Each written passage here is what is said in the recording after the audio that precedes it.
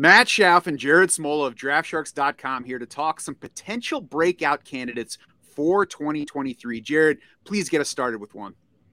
Yeah, Bucks running back Rachaad White, I think, has breakout potential this season.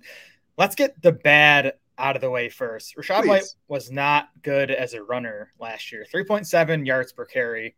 Now, the Bucks O-line was not good. They were 25th in Pro Football Focus run blocking grade, 28th in Football Outsiders adjusted line yards. But Rachaad White also didn't fare well in some of the advanced blocking independent metrics we look at for running backs, like PFF rushing grade, elusive rating, rush yards over expected per attempt, 41st or worse in all three of those metrics.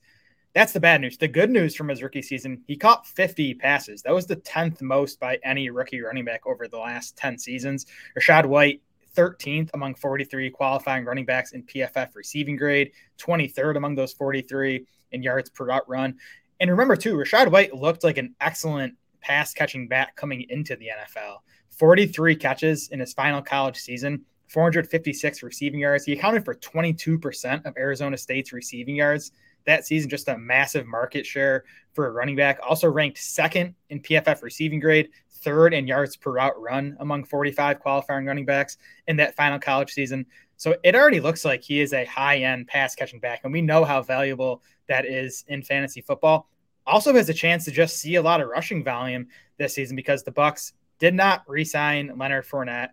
All they did elsewhere in the backfield, add Chase Edmonds, Patrick Laird, sign undrafted free agent rookie Sean Tucker. They do return Keyshawn Vaughn. But I mean, none of those guys are scary. So White, who they spent a third-round pick on just last year, it's probably not going to be super pretty and super efficient in this Bucks offense, but he could be a guy who's, approaching 20 touches per game. And if he does that, he's going to be someone we're having in our fantasy lineups every single week. None of us started this offseason excited about Rachaad White because he had that disappointing a rookie season, even though we all liked him a year ago. But he's in line for so much opportunity, you almost have to rank him where we have him. If you're watching on YouTube right now, you see that he's inside our top 20 in PPR, and it's almost impossible not to put him there. Now, a week from now, we could be talking about Dalvin Cook being on his team. Obviously, that would change things. But if the backfield stays the way it is now, lots of work coming Rachaad White's way, and he's going to produce with that work, even if it's inefficient. Number 2 on our list is Greg Dulcich, the tight end from Denver. And this has been a funny player to look at from the narrative street side of things. Sean Payton said basically nothing about Dulcich when he got asked about the tight end back in March. And many interpreted that as Payton not liking him. And then they go, oh, Sean Payton historically doesn't like tight ends very much.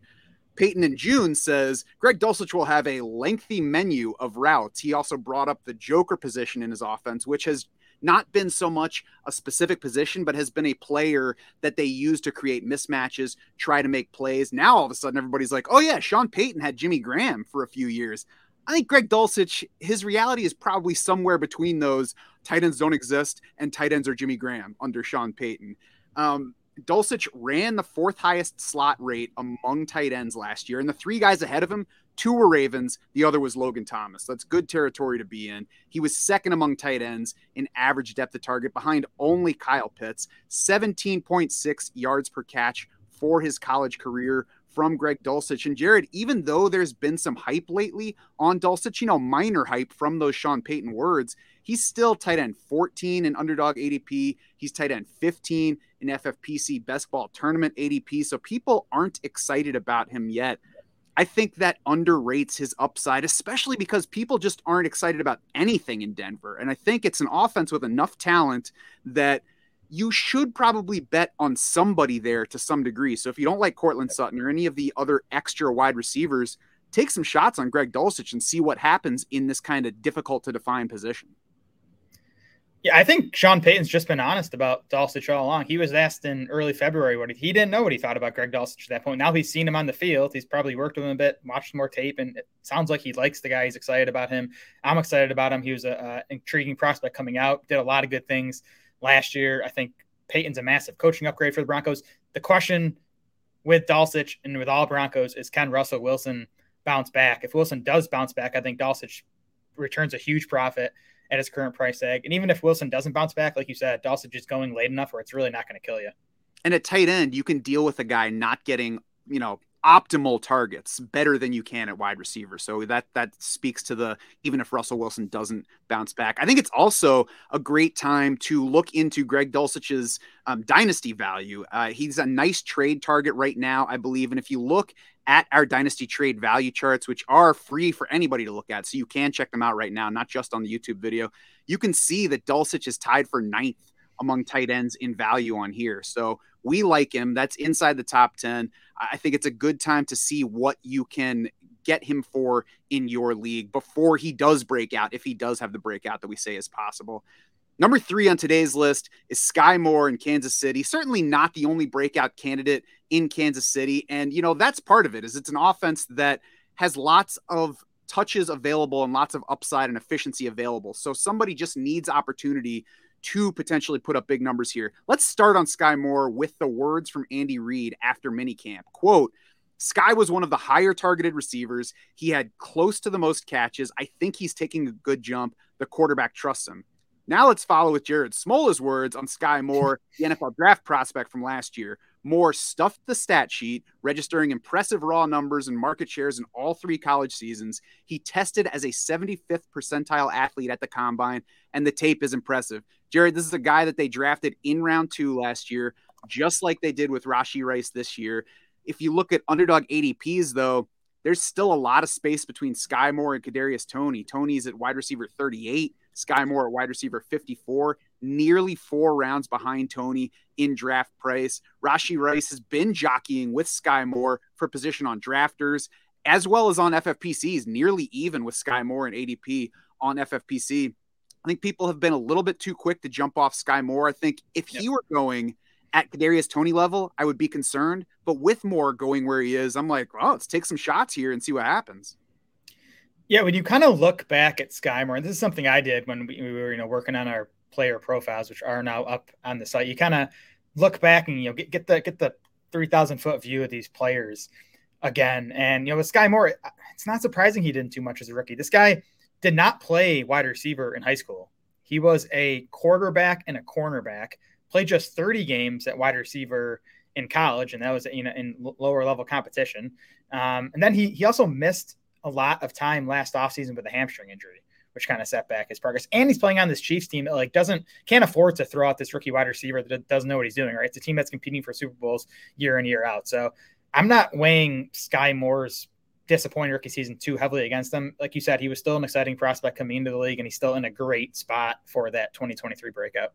Mm-hmm. And one thing we did learn from last year is post Tyreek Hill, this is an offense that will spread things around. So making modest bets, modest investments at wide receiver is the way to play this. Even if you just end up getting good weekly scores here and there, but nothing consistent, that's something that can help you in the range where he's going. So number 4 and the final guy on today's list, Jared, who you got? Yeah, Rams running back Cam Akers, who's probably been on quite a few breakout lists since coming into the league a few years ago. I'm not sure we've ever had him as a breakout pick, but it's been a really rocky start to Cam Akers' NFL career, underscored by that torn Achilles he suffered in July of 2021. But there have been flashes of strong fantasy production. Slow start as a rookie for Cam Akers, but over his final 6 games as a rookie, including playoffs, averaged 22 carries and 94 rushing yards per game. His PPR scoring average in that six-game stretch would have ranked 13th among running backs for that season. Again, torn Achilles in 2021, doesn't do much that year, but last year, over the final 6 games of that season, 17.3 carries per game, 85 rushing yards per game, 1 rushing touchdown per game, 4th among running backs in PPR points over that span. Averaged 4.9 yards per carry over those 6 games, was 3rd among 35 qualifiers in Pro Football Focus's rushing grade, 9th among those 35 in elusive rating. So, yeah, small sample, just 6 games, but to me, it looks like he's back to pre-Achilles injury form. And Akers was a pretty exciting prospect coming into the league. He was the 52nd overall pick of the 2020 NFL draft after 3 strong, productive seasons at Florida State. And now you look at this Rams backfield. The team recently signed Sony Michel, but he only joins rookie Zach Evans and Kyron Williams and Ronnie Rivers in this backfield. So the Rams, to me, seem willing to give Cam Akers a hefty workload. Again, this guy they did spend a 2nd-round pick on just a few years ago. So, again, volume at running back. And even with Akers, more so than Rachaad White, I think this Rams offense really should be quite a bit better than that Bucs offense, right? I know the Rams were very bad last year, but they had the Matt Stafford injury for about half the season. Cooper Kupp out for about half the season. The Rams in Sean McVay's first 5 seasons, they were a top 11 offense in total yards all 5 of those seasons. I think they have a chance to bounce back around that level this season. So if you're getting Akers as, a pretty clear lead back in that level of offense, I think, he's someone that could easily break into the top 20 fantasy running backs, maybe even higher this season. And they were so bad last year that they have to be better this year. They don't have to get all the way back to there to be better. I think Cam Akers is a good example of how much smarter drafters have gotten, and maybe too smart at some point. Like, you could see a guy finish like that and then be going RB12 this time of year not that long ago. And at that point, I'd be like, wait a second, I'm going to pump the brakes. But he's in the 20s. That's a why not range for sure. So I haven't been as much on Cam Akers as Jared has, but it's tough to make the argument against taking some shots on him. We actually just finished loading our in-depth player profiles on draftsharks.com, and Jared went even deeper on Cam Akers than we did on most players there. So search Cam Akers on draftsharks.com to read all about his run to this point, as well as his 2023 outlook. It's all there. The breakout player is one of our marquee articles on draftsharks.com every summer, and it has been since before I was on staff here. Will it be one of these guys that gets that spot this year? Will it be somebody we have not talked about yet? If you're a DS Insider, you'll be ready when that article drops. You'll be able to read all of the stuff that we'll be putting out between now and the start of the regular season, trying to help you win. You will also be able to take advantage of the draft war room, and that will help you find even more of these breakout types of players that are so important to every fantasy season. The War Room takes our ceiling projections and it applies them to upside mode, which halfway through your draft automatically clicks on, automatically gives you the highest ceiling picks at every turn through the end of your draft. We want to help you find those breakouts. We want to help you win this year.